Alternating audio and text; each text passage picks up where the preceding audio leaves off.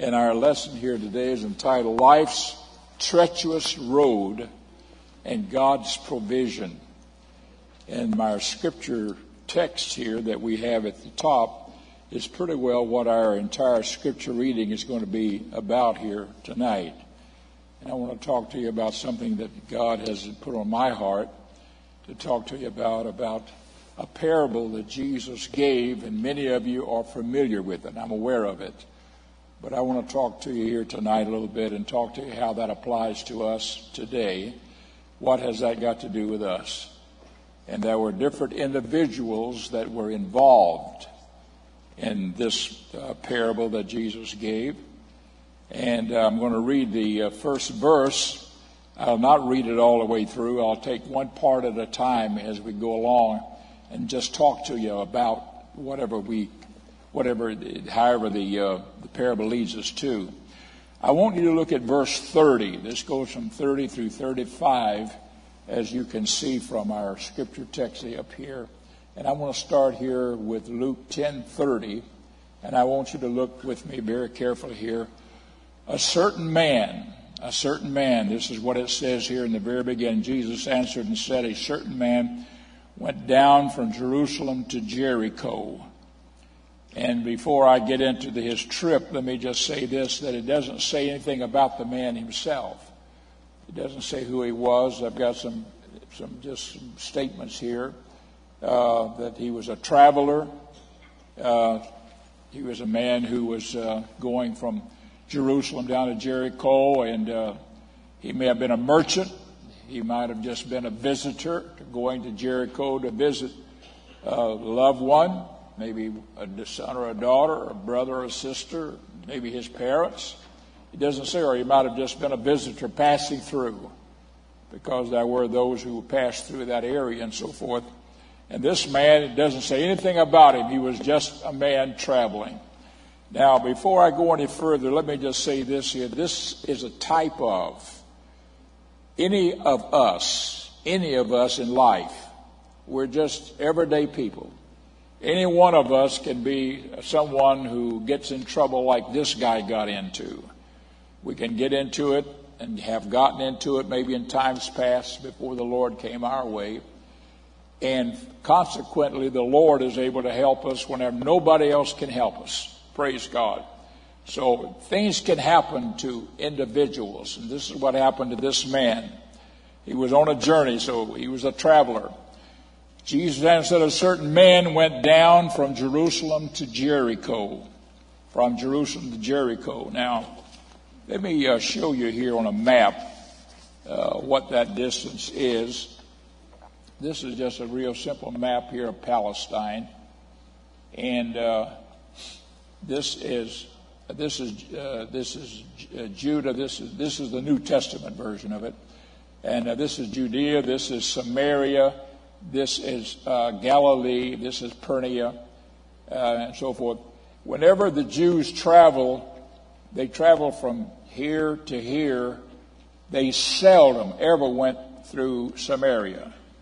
They would nearly always go over here and go down and cross the river or come down on this side. Seldom ever crossed it, but they would stay on this side of it, down at the low level of the Jordan River, and follow it up and cross over and go over here and then cross over into Galilee. And when they traveled from Galilee, they would do the same thing coming back down here. We'll talk a little bit more about that later on. But I want you to notice here the distance. This is Jerusalem, and this is Jericho right here. This is Jerusalem, this is Jericho. It's a distance in here of about 15 to 20 miles, not very far, 15, 20 miles. So whenever this man was traveling from Jerusalem to Jericho, he's only going to go about a distance of about 15, 20 miles. I don't know how far that is. John, about how far would it be to the high school over here where we had that John Johnson? He's assistant principal there, so I figured he might know. About 6 miles. How far? 6 miles. 15? 6. Oh, 10? Oh, 11, right? You're doing like this. 6. Oh, it's about 6 miles. Okay. All right. So I guess 15, 20 miles would be up like around North Melbourne. I don't know. Okay, but you can figure it all out. But what I am trying to say here is that this altitude dropped from here to here. It dropped 4,000 feet going from Jerusalem down to Jericho. Jerusalem is, I think, was 2,300, something like that, above sea level, and Jericho was like 1,700 below sea level. And somewhere in between, there is the sea level point. Now, we were over in Israel. I've been on that road that they've got there. We were in Israel here several years ago, and we took that road, went from Jerusalem down to Jericho, and we followed it. And when we got to the sea level point, we stopped on our van or whatever bus that we had, and they had camels out there, and people could get out, and we ride the camel at sea level before we went down even a lower level than that. We had to drop even yet another 1,700 feet below that to get to Jericho. And anyhow, it was just a point that we did that. The interesting thing about it is that road that we travel on was a newer road today than what they had back then, and a newer road than what they had even some maybe 50, 30 years ago. We were there about 25 years ago, and we had a guy named Amos. And Amos says, I'm going to take you from Jerusalem to Jericho on the old road. Are you up to it? I said, yes, we will. And folks, that road was twisting and turning and twisting and turning. It wasn't just going like this. It was this, as up, down, around, back. I mean, it was like a snake. And we followed that road all the way down, and it was a treacherous road in a vehicle. We had a little van that we were in, and I'm telling you, there are times when I didn't know if that thing was going to flip over. That road was so steep and so narrow.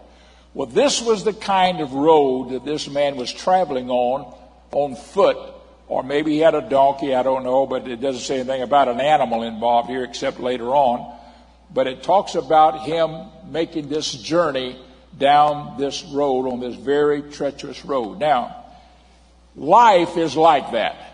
Life's got a lot of pitfalls. It's got a lot of ups and downs. It's got a lot of twists and turns.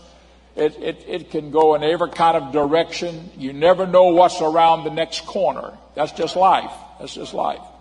And I'm going to read the next part of it to you, because here's what happened to this man. A certain man went down from Jerusalem to Jericho and fell among thieves. Fell among thieves. They were waiting for him. Not him in particular, just whoever came by. Just waiting for somebody to come along. They were waiting for him. And he had no idea that it was going to happen to him. And it goes on to say here, he went down and fell among thieves, which stripped him of his raiment and wounded him and departed, leaving him half dead. Now, I'm going to take this away, and I'll come back to it a little bit later on. But I'm just showing you here where that this man went from Jerusalem to Jericho. It dropped about 4,000 feet. He fell among thieves. They stripped him, wounded him, left him half dead. Now, before I go any further, let me just say this to you today. Life is like that. There's things, folks, out there in that old world that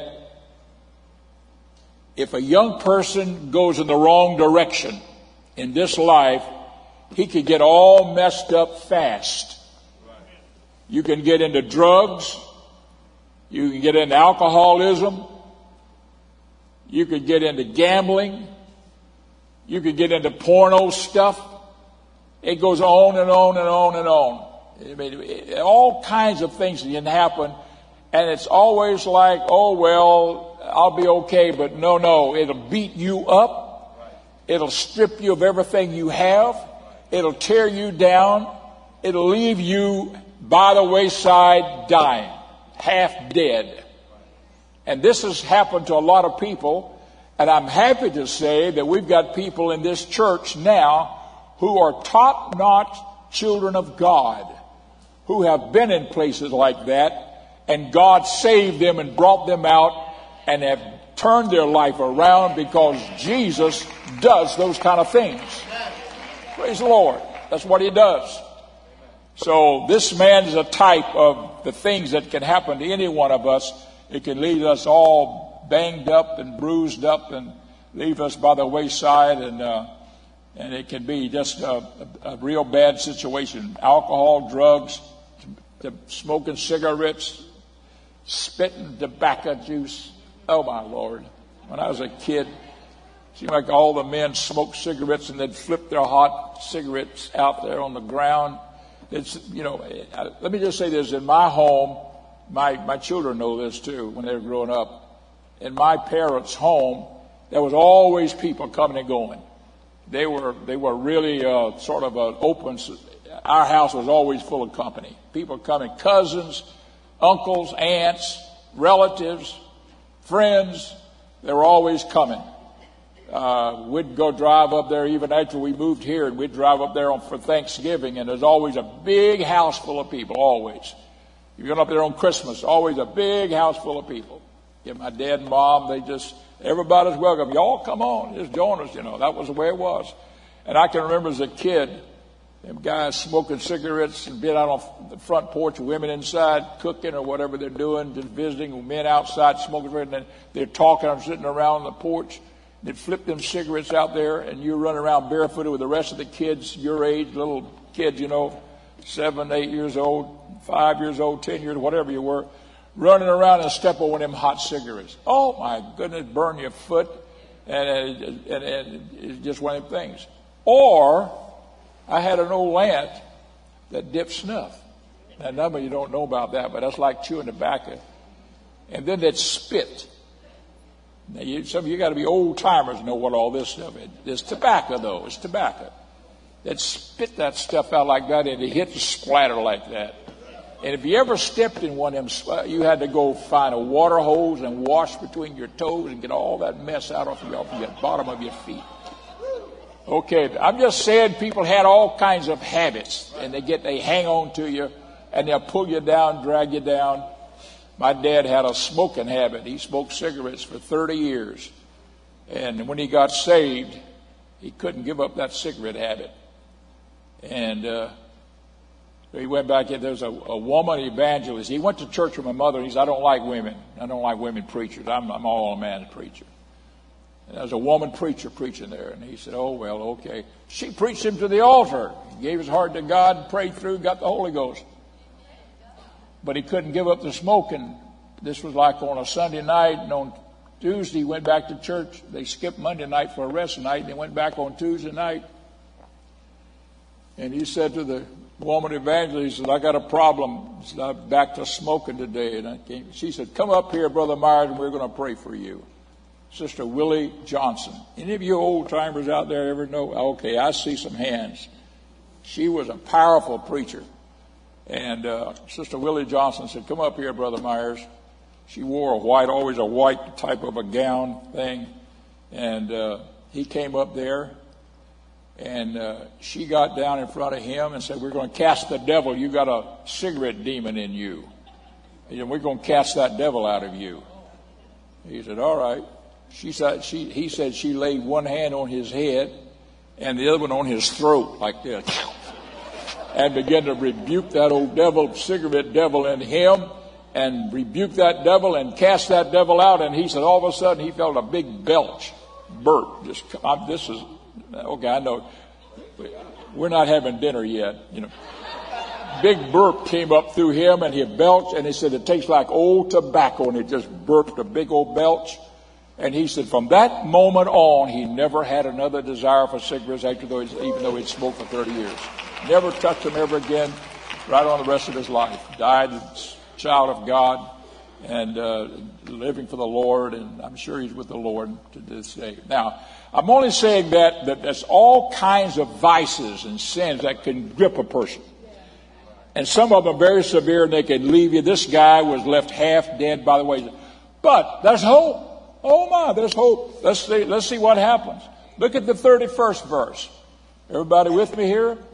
Number 2 here, Luke 10:31. And it says, and by chance there came down a certain priest that way. Oh, thank God. A clergyman. Somebody that's in touch with the Lord. Somebody that's religious. He came down, a priest of all things. A priest was a very high, sophisticated position among the Jews in those days. And man, how lucky could the guy get to have a priest coming his way? Now, look what it says about it. By chance there came down a certain priest that way, and when he saw him, he passed by on the other side. The guy must have been laying on one side of the road, and the priest came and looked and saw him.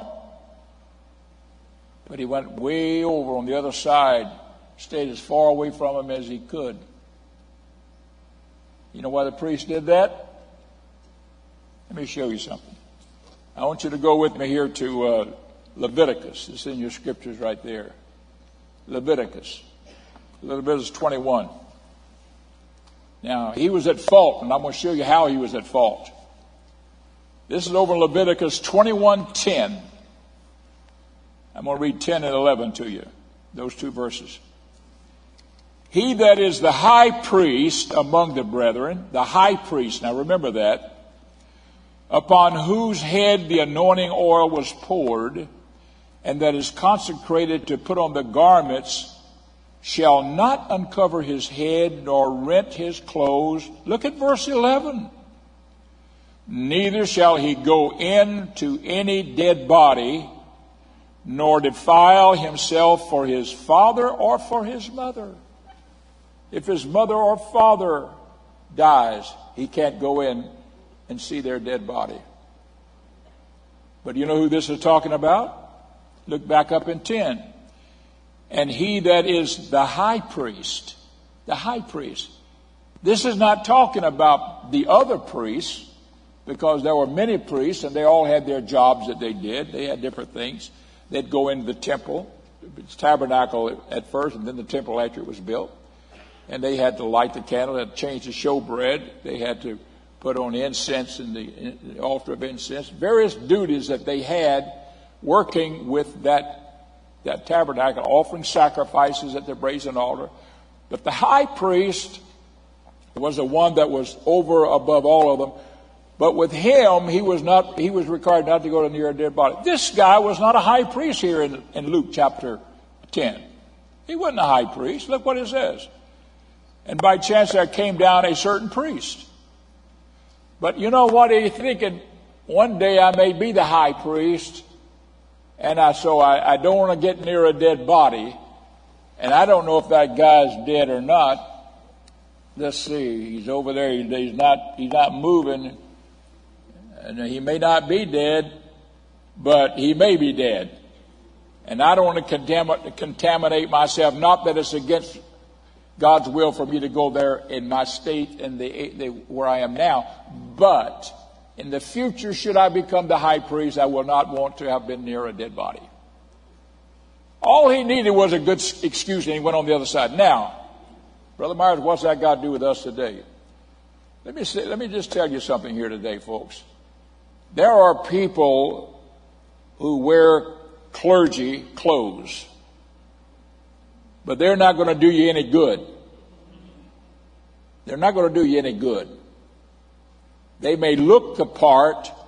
They may have their collar on backwards, but they can't do anything for you. They can't do anything for you.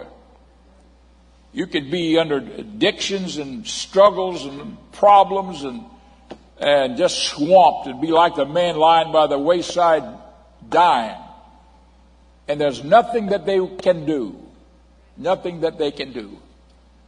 You know what a vicar is? If you're in England, the vicar is a priest in the Episcopal. Well, it's Church of England in England. It's over here. It's the Episcopal Church called the vicar. The vicar of Christ in the Roman Catholic Church is the Pope. The word vicar means substitute for or in the place of. In the place of.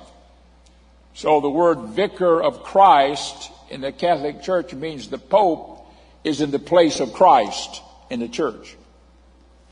And he can't do anything. He can't take away your drugs. He can't take away your bad habits. He can't deliver you from what you've been through. And I'm just saying that no clergy can do that. I'm going to tell you in a few moments here how we can have relief from that. There is a relief. But it's not through just clergymen in general. Not the clergymen. Now, look at the next verse. Look at verse 32 here. I'll come back to that one about the priest in a moment. Likewise, a Levite, when he was at the place. Now, the priest came by. He passed on the other side. And when he saw him, he passed by on the other side and went on his way and put it all behind him. The guy may be dead, and I don't want to mess with it. Now, the Levite. Now, the Levite is sort of a layman. He is a religious person, and he serves with helping the priests in handling all the affairs to do with the religious thing. It does not offer sacrifices, does not go inside the temple, but he can do things of bringing things there and opening doors and doing all kind of things that they do and so forth, making the olive oil for the anointing, so forth. They can do a lot of those kind of things. But this guy was a Levite, and he was in a lesser condition than the priest as far as spirituality is concerned. And likewise, a Levite, when he was at the place, he came and he saw the guy. And there was nothing about him staying away from dead bodies. Now look what happened to him. He was at the place and came and looked on him. He walked over to where he was and looked down at him. And said, this guy's in bad shape and he needs some help right now. He needs some help right now. But wait a minute. The Levite said, what if them robbers are still around here? What if the people that got to him is still right around here someplace? I better get on down the road. It's getting late in the day. And I'm going to have to move on here, or I may be the next victim. He was thinking only of himself. And he got out of there. And he did nothing because he really could do nothing. Nobody can help you but the right one. And I want to talk about him next. And that's the one that the Bible talks about here. Now I'm going to move on here a little bit further. And so it says he came, looked on him, and passed by on the other side. He came over and looked at him, and then walked back on the other side and went on around. It's the same thing. Showing the fallacy of religions trying to help us. Now let me move on a little bit further here in verse 33. Luke 10:33. A certain Samaritan, as he journeyed, came where he was. A certain Samaritan. Now, I'm going to talk to you about this Samaritan here in a moment. Let me tell you what the Samaritans were. The Samaritans were half Jews and half Gentiles. I showed you this map a while ago. And this is Samaria right in here. And the Jews, as they would travel, they would always travel down here and go up and cross over into Perea and go up, cross over to Galilee. This is the way they travel, so they would not have to go through Samaria, because the Jews had no dealings with the Samaritans. The Samaritans were half Jews, half Gentiles. Now, 700 years before Christ, Israel was divided into two kingdoms, the northern kingdom, the southern kingdom. The northern kingdom was called Israel, the southern was called Judah. That's where the word Jew comes from. The northern kingdom was very wicked, and in 721 BC, the Lord allowed them to be conquered by the Assyrian nations. They were a people that was up what we know today as northern Iran. Northern Iran. And their capital city was Nineveh. Well, anyhow, they conquered Israel. And when they conquered them, they took many Jews out and conquered them and scattered them out among the Gentiles in other countries. And then they took a lot of those Gentile people and brought them in and put them in Samaria. And said, now you live here. Those Jews and those Gentiles intermarried and mixed together. They became half Jews and half Gentiles. Later on, the southern kingdom began to fail God, called Judah. And the Lord allowed the Babylonians to come in and conquer them. They were taken captive. And for 70 years they were in captivity. That was Daniel. That was Shadrach, Meshach, and Abednego. They were over in that country in the Babylon area. I also included Ezekiel and Jeremiah and so forth. They're all in that period of time. Now, the reason I'm telling you all of that is because that these Samaritans did not like when the Jews came back to rebuild their city, Jerusalem, and their temple. They were allowed to come back by the Persians.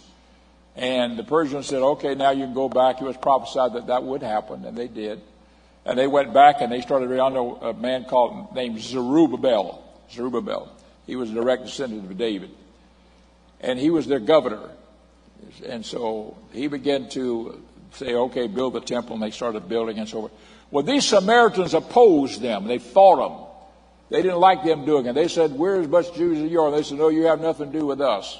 And so this friction and this faction between them stayed that way for another 400 years. When Jesus came, the Jews had no dealings with the Samaritans. Now, let me have you go over here to John a minute. I'm going to show you something. John chapter 4. Let me take this off. And this is where we are here. John chapter 4. Right here is where we are. And I want you to look at 4:4. In fact, look at verse 3. This is entering 4:3. He, Jesus, with his disciples, left Judea, that's down the southern part of the map that I showed you, and departed again into Galilee. Now he's going to go up into the northern part. Now remember I said they always crossed the river and went up on Perea side and everything. Look what it says here. And he must needs go through Samaria. Jesus chose to go right through Samaria. That was unusual that he would do that. Now I'm going to jump down to verse 6 here. Now Jacob's well was there. Jesus, therefore, being wearied with his journey, sat thus on the well, and it was about the 6th hour, which is between 11 and 12 o'clock in the morning. There cometh a woman of Samaria to draw water. Jesus saith unto her, give me to drink. For his disciples were gone away into the city to buy meat. Then saith the woman of Samaria, verse 9, unto him, how is it that thou, being a Jew, askest drink of me, which am a woman of Samaria? Now notice here, she was aware of the friction and the unusual nature of him asking a Samaritan for a drink of water. For the Jews have no dealings with the Samaritans. I won't go any further with it because that's not our point. The point is the statement that's made here. The Jews had no dealings with the Samaritans. And that was pretty common. So when Jesus over here back in this part of Luke chapter 10, when he says here in verse 33, but a certain Samaritan as he journeyed came where he was. Jesus used a Samaritan as the good guy. You understand what I'm saying? He used the Samaritan here to these Jews that he was talking to. So he used the Samaritan. He came where he was. Now look what the Samaritan did. And when he saw him, he had compassion on him. Now stay with me for a minute here. I want to liken the Good Samaritan unto Jesus Christ, folks, because he's the only one who really cares about our situations. In this church, in our 50 years of being here, and many of you that's been around a while, you've seen it yourself. We've had some people come to this church. I mean, their lives were all broken up. They were in bad shape.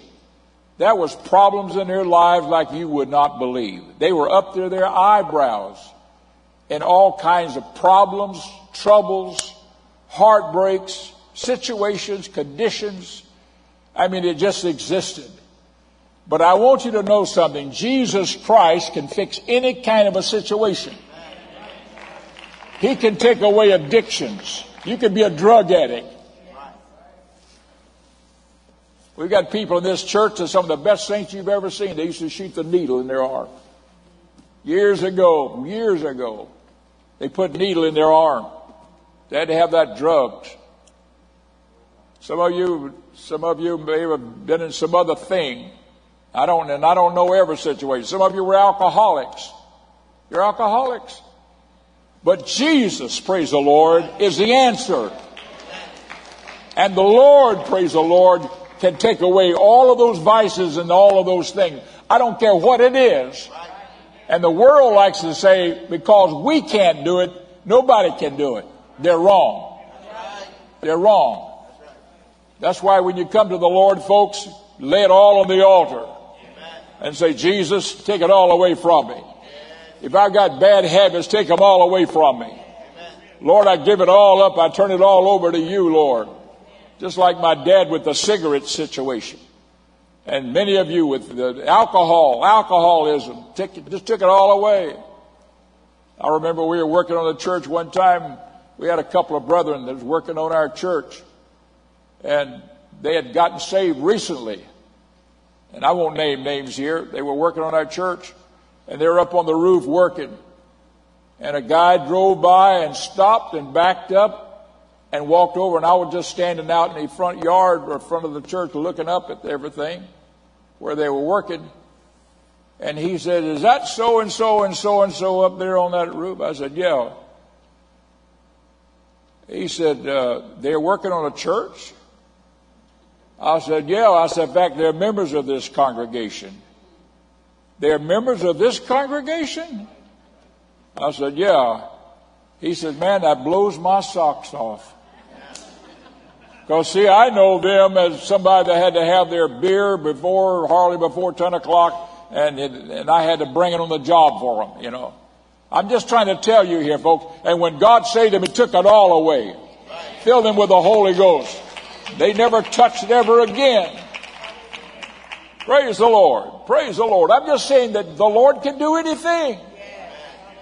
And He can take away gambling habits. He can take away all that porno stuff that people can get all mixed up and messed up in. Take it all away, but you got to let Him help you to do it. Praise the Lord. But Jesus is the only one that can do it all, folks, and He can do it, He can do it, He can do it. And we've got to leave it in the hands of the Lord for Him to take care of it. Praise the Lord. So Jesus is like this Samaritan, this good Samaritan, because He had compassion on the guy. He had compassion on him. Jesus is one that has compassion. Praise the Lord. I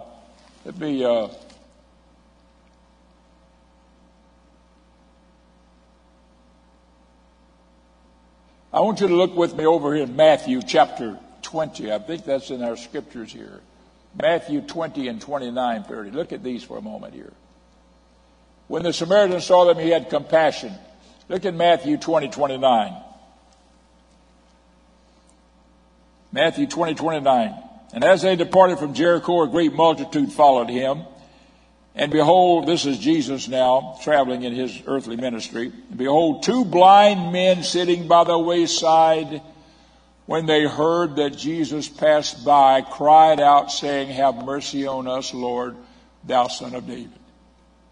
I'm jumping down to verse 34 just to save time in reading. So Jesus had compassion on them and touched their eyes, and immediately their eyes received sight, and they followed Him. Now, what I'm just simply showing you here is that this is a scripture that shows us where Jesus had compassion. This is found all through the Bible. Look at Mark 1:40. Mark 1:40. There came a leper to him, beseeching him and kneeling down to him, saying unto him, If thou wilt, thou canst make me clean. And Jesus, moved with compassion. Isn't it amazing how the Lord could be touched? I mean, Jesus, in all this power that he had, he could be touched with this compassion that he had for people. When he fed the 5,000, the Bible says that he had compassion upon the multitude. He fed one time 5,000 men besides the women and children. Another time it says he fed 4,000 men besides women and children. First time they had 7 baskets left over. Second time they had 12 baskets. Or was it reverse? I don't remember. Whatever. He did it twice though. Two different groups. Both times the Bible said he had compassion upon the people because they were weary. They'd been following him. They had no food. There was no food for them. They'd have to take hours and hours for them. They didn't even have the money to buy the food. And the Lord said, I've got compassion on him. I'm going to finish reading this down. This is 41st verse. Now I'm reading here in Mark 1:40.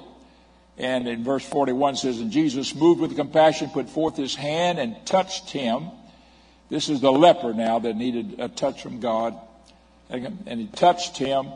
And he said, I will, be thou clean.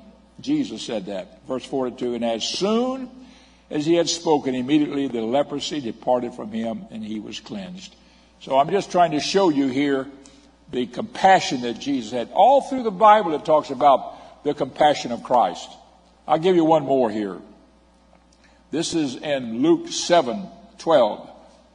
Then when he came nigh to the gate of the city, behold, there was a dead man carried out, the only son of his mother, and she was a widow. Her husband was dead, but she had a son. Now her son has died. And much people of the city was with her. Look at verse 13. And when the Lord saw her, he had compassion on her.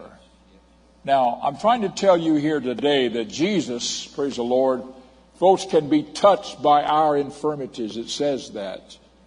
And he had compassion on them. He'll have compassion on us. When nothing else works, Jesus will have compassion upon us. Praise the Lord. He goes on to say here, and let me finish reading here. He had compassion on her and said unto her, Weep not. And she's thinking, Weep not? My son's died. I can't weep. He came and touched the bier, and they that bare him stood up. And he said, Young man, I say unto thee, arise.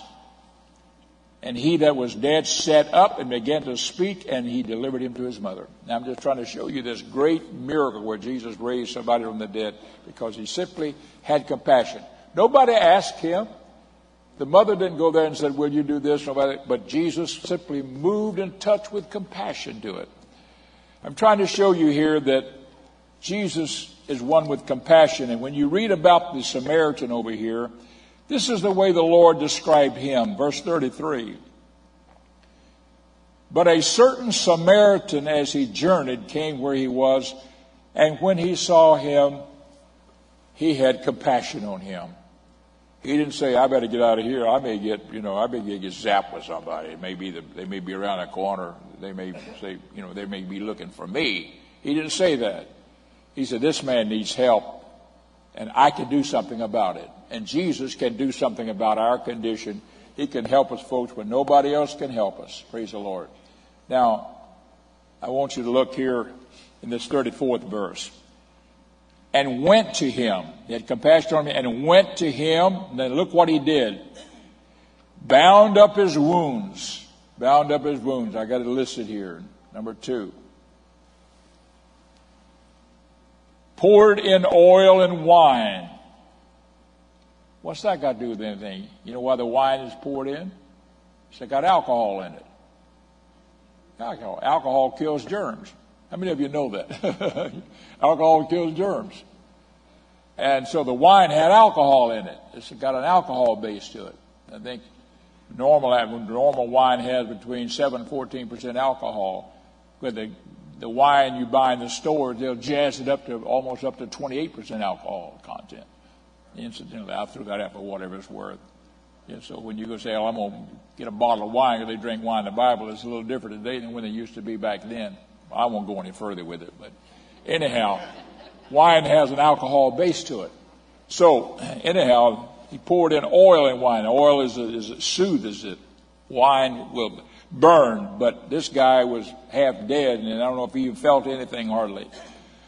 And then he set him on his own beast. This guy had a little donkey, I guess, that was traveling with him, or maybe he was riding on him. And he put the man on his own beast, and he walked, and let the man set or lay across his beast, the donkey, and brought him to an inn. That's one of those Motel 6s along the way.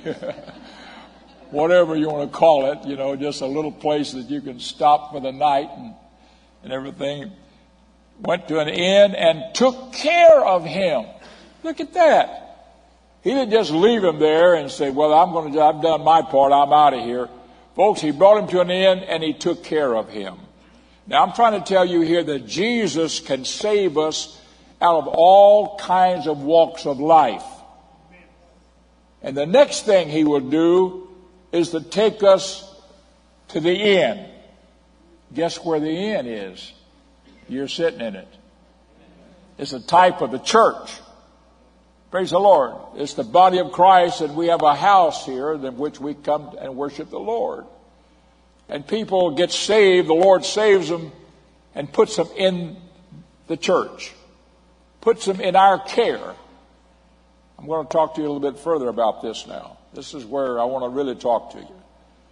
He puts them in the church. And so he took this guy off the street, and they come to us all kinds of shapes and fashions and places. And I mean, every kind of way. I could tell you stories. I've had people that's not here today, that's now in other areas of life. They've come back here just to say, "Thank you, Brother Myers, and thank you." We used to be First Pentecostal Church. Now we're East Wind Church, same thing. "Thank you, church, for being friends to me. Thank you for helping me. Thank you for being there for me." Praise the Lord. And when people get saved and they're put in the hands of the church, folks, it's not over with. It's not over with. They have to be made to feel comfortable. They've got to be taken care of. They've got to be loved. They've got to be cared for. They've got to be helped along the way, and Jesus expects that of the end. I'm going to show you that here in the scriptures, because the Bible says that he brought him to the inn and took care of the man. All night long, he made sure he was going to be okay.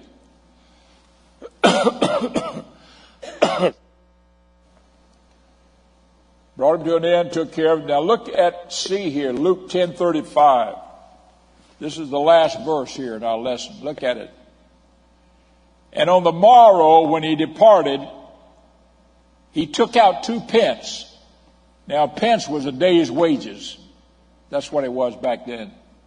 A pence represented a day's wages. He took out 2 pence, 2 days' wages, and gave them to the host, that is the innkeeper,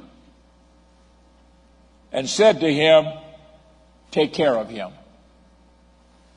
Now, when the Lord saves people out of that world, he puts them in our hands, folks.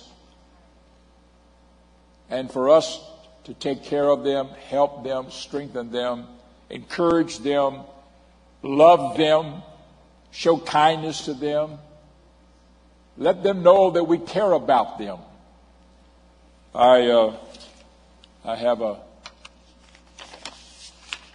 have a piece of paper here called the mission field within. This is what you don't want to do. The mission field within.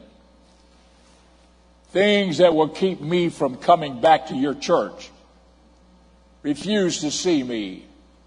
It's easy to spot visitors. They don't know where they are, where they're going. They don't know what they're doing. They're sort of lost. They're in a house here. They don't know who's who.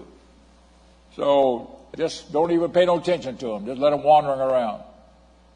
That's how to lose out with them. Don't offer me a smile. This is one of them, like he's talking back now to the church. Don't offer me any smile, but we should. Neglect offering me help. Visitors don't know what you know. Abstain from introducing yourself. That's what you should do. Walk and say, introduce, I'm so-and-so, I'm so-and-so, brother so-and-so. You see somebody new in the church, befriend them. Tell them you're happy they're there. Tell them that you're glad they're part of us. If anything I can do, let me know. Do you understand what I'm saying here? And this is what the innkeeper. I preached a message years ago entitled about the innkeeper. Praise the Lord. All about the innkeeper. And God's looking for a few good innkeepers. And folks, our job, we're saved and we're walking with God. But it's not just for us to come and say, I'm just interested only in my own world, but to be concerned about the other people in the house of God, in the church. Sometimes people are going through trials. They're going through some tests. And they need to be encouraged. They need to be loved. They need to be told that we believe in you. We trust in you. We know you can make it. How many of you know what I'm talking about? Praise the Lord. And that's what we do, praise the Lord, as being so-called innkeepers. We look after those that Jesus has put into our trust. Praise the Lord. It's not enough to say, okay, you got a church here now. You just, whatever the preacher preaches, just do it. And excuse me, I've got to go. I'm out of the way. You're in my way. Another one here. Forget that I'm a person who wants to be known. People like to be. They want you to know who they are. Practice active listening. Then another one here is if you don't want to do the right thing, ignore my boundaries. I may be an introvert or a private person. I may not want to answer your questions. Don't take it personally. Sometimes we said, who are you? Where you came from? What's your background? Who's your mom and dad? Blah, blah, blah, blah. People don't want to be questioned a whole lot. They're quiet about it. That's okay. Just say, I just want to let you know I want to be your friend. And if I'm never not that way, folks, forgive me. I really try to be. And we should all be that way with new people that come our way. And I don't always know who's new and who's not new. But you know sometime by who is sitting where you are and close to where you are. But be kind to them and show that kindness, because that's being a good innkeeper. Praise the Lord. And so the Bible tells us that we need to know that we should be this to people and to help them. Praise the Lord. Now, go a little bit further here. The next day when the Samaritan left, he paid the bill, number 1, 35. On the morrow when he departed, he took out 2 pence and gave them to the host and said to him, take care of him. You take care of him. That's what Jesus says to us now. Take care of him. I've brought a guy out of sin out there.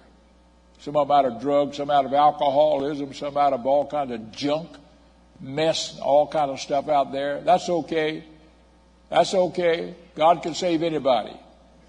And he says here, take care of him.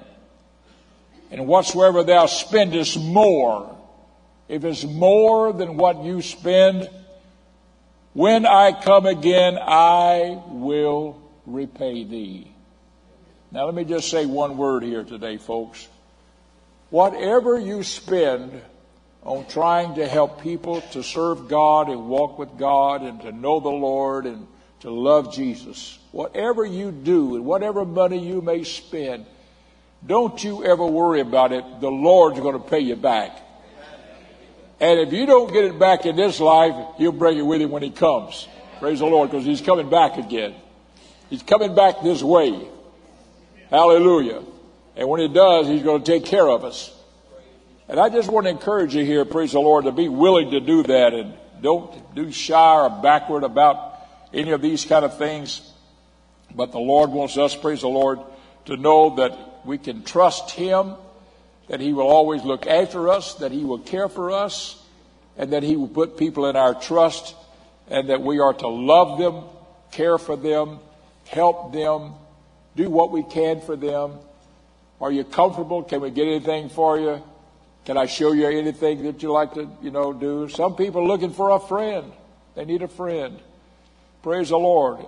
Everybody, when they come into the church, folks, needs to have a friend. We all need to have a friend. We need to have a friend. Find somebody to be a friend to. And just let them know, I want to be your friend, and I am your friend. Praise God. And I'm telling you, praise the Lord, one of these days Jesus is coming back, and we're going to all walk streets of gold, and the people that you help to walk with the Lord and stay saved and get rid of all that garbage and mess in their life back there, the people that you help, praise the Lord, one day they'll walk streets of gold with you, praise the Lord, and God says that we'll be blessed beyond measure. I remember years ago, my son, who is the pastor of this church, my daughter, who's sitting back here now, has a PhD, and I'm so proud of her for that, and in education. I remember when they were just small children, and my wife and I took them to the Florida camp meeting. And I never will forget this, as long as I live. I remember that we, in this dream that I had, I had a dream on this. I was dreaming, I was living in Port St. Joe, but I was dreaming I was at the campground. And at 2 o'clock in the morning, and I was thinking about all kind of material things. I got to do this, I got to do that, I got to do that. I'm trying to grow the church, I'm trying to pastor the people, and I'm trying to make a living for my family and take care, pay all my bills, and help pay the church's bills and so forth. It was just all of it just coming down on me. At 2 o'clock in the morning, I had this dream, and I dreamed I was in the Ocala campground, came out of the old tabernacle way back then, was walking down like toward a concession stand way over there. And all of a sudden, the eastern sky lit up. This is in my dream now. And I heard shouts and voices going up. And somebody says, "The Lord is coming. It's the Lord. He has come." And I saw that sky begin to glow. It was nighttime, and it began to light up. And I remember that I reached over and took my daughter by her hand, took my wife by her hand. My wife took my hand and took my son's hand on her side. And we started walking toward the light. And folks, there was one thought, listen to me carefully, one thought went through my mind. The only thing from here on that matters is what's been done for Christ. Now think about it. That's what went through my mind. Everything else means nothing. Everything else I ever worried about, everything else I ever dithered over, everything else I ever fretted about means nothing. The only thing that matters at this point on is what's been done for Christ. And that's what went through my mind. And I woke up. And I was in Port St. Joe, asleep, 2 o'clock in the morning. I rolled out of bed and I got down on my knees. And I said, "Lord, help me to always know that the most important thing in this life is what we do for God, what we do for Christ, helping other people to be saved, and being able to say, Lord, I'm doing this for your kingdom, your glory, your cause, your purpose." Praise the Lord.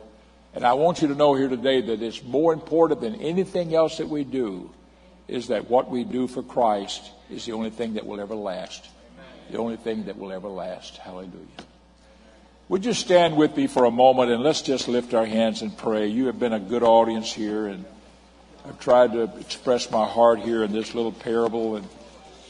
And you folks, I know you love the Lord, or you wouldn't be here tonight.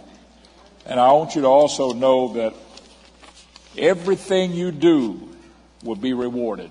Everything, everything. There's nothing that will not be unrewarded. Jesus will do it. I want you to lift your hands and let's just worship God for a moment here. Lord Jesus, we love you, Lord, tonight. We thank you, Lord. You've been so good to your people. You're so good to us, God. And oh Lord, we come out of all kinds of backgrounds and all kinds of situations and all kinds of circumstances, Lord. We've come from every walk of life, Lord, but you love us all, every one of us, every one of us. I don't care where we came from. I don't care what the background was. I don't care what was out there in the world that we might have been in. Lord, you love us. And Jesus, we ask you here tonight, Lord, to let that love grow in our hearts. Help us, Lord, who are in the body of Christ, to reach out to others, to be a friend to those that feel like they have no friends.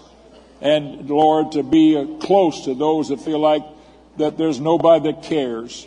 Lord, we want to represent you like the innkeeper did, represented the Good Samaritan to that man. And, oh, Lord, we ask you, Jesus, to send us others like that. Send them our way, Jesus. And trust us, Lord, to put them in our midst, to put them in our care. And, Lord, we'll do everything we can to love them, to show them, Lord, the ways of the Lord, to instruct them on better ways of life in living for Christ. God, we thank you, Jesus, for so many things. Bless this congregation, Lord, here tonight. Bless your people, Lord. Bless those that couldn't be here, Lord.